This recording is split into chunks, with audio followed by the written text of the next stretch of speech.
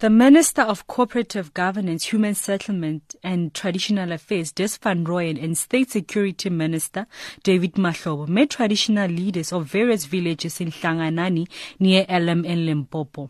The meeting was aimed at bringing calm after a violent week in Vuwani.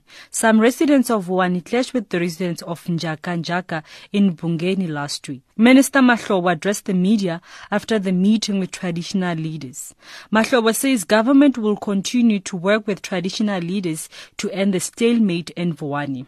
In order to stabilize the situation, the traditional leadership are going to find their own time and space and be able to be in a position to put a task team that they will work with government. We've increased our numbers. You could see a lot of police visibility here.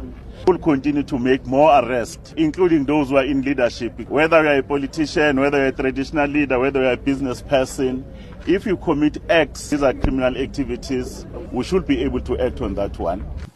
One of the traditional leaders who attended the meeting, Chief Lwandlamuni Nwamitwa, the second of Baloyi Royal Traditional Council, says the government must facilitate a meeting between Vhembe and Vatsonga traditional leaders. She says the municipal demarcation issue has divided the people. This issue of them not wanting to be part of the new municipality is not something that we have to say is the thing that makes us to differ. Because what is happening now is really not working for both of us, Vhembe or Tsonga. We are one people. But there are those who still want to, pursue tribalism and ethnicism. To us, who don't want it to separate us. The chairperson of SAfm South Africa Foundation, Dean Chenowani Farisani, says the country has enough capacity to deal with the problems in Vuwani. This beauty that is South Africa cannot be spoiled by anything, not even tribalism. On earth, there shall always be problems. We've got so much capacity in this country and in this district and in our municipalities to solve these problems amicably.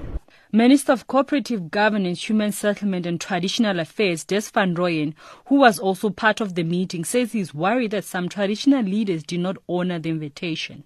We are committed to an extensive process of engaging all stakeholders, including traditional leaders. And I must indicate that the invitation has been extended to all traditional leaders, and it came to our attention that not all traditional leaders were present in this meeting. Meanwhile, some residents of Vuwani are calling for an end to the protest action that started last Sunday. Hawkers say their business has been negatively affected and learners are more concerned about wasting more learning time. There is no profit because if they strike, some vegetables, tomatoes, onions, will get rotten because there is no money. This situation is affecting us, all of us in this area. It's totally bad. I want this strike to be finished. Children are suffering because are not going to school at all, are not. When you go to school, we're in town there, we wake up at 3:30 and 4, and when we get there, there will be some thugs here in the road.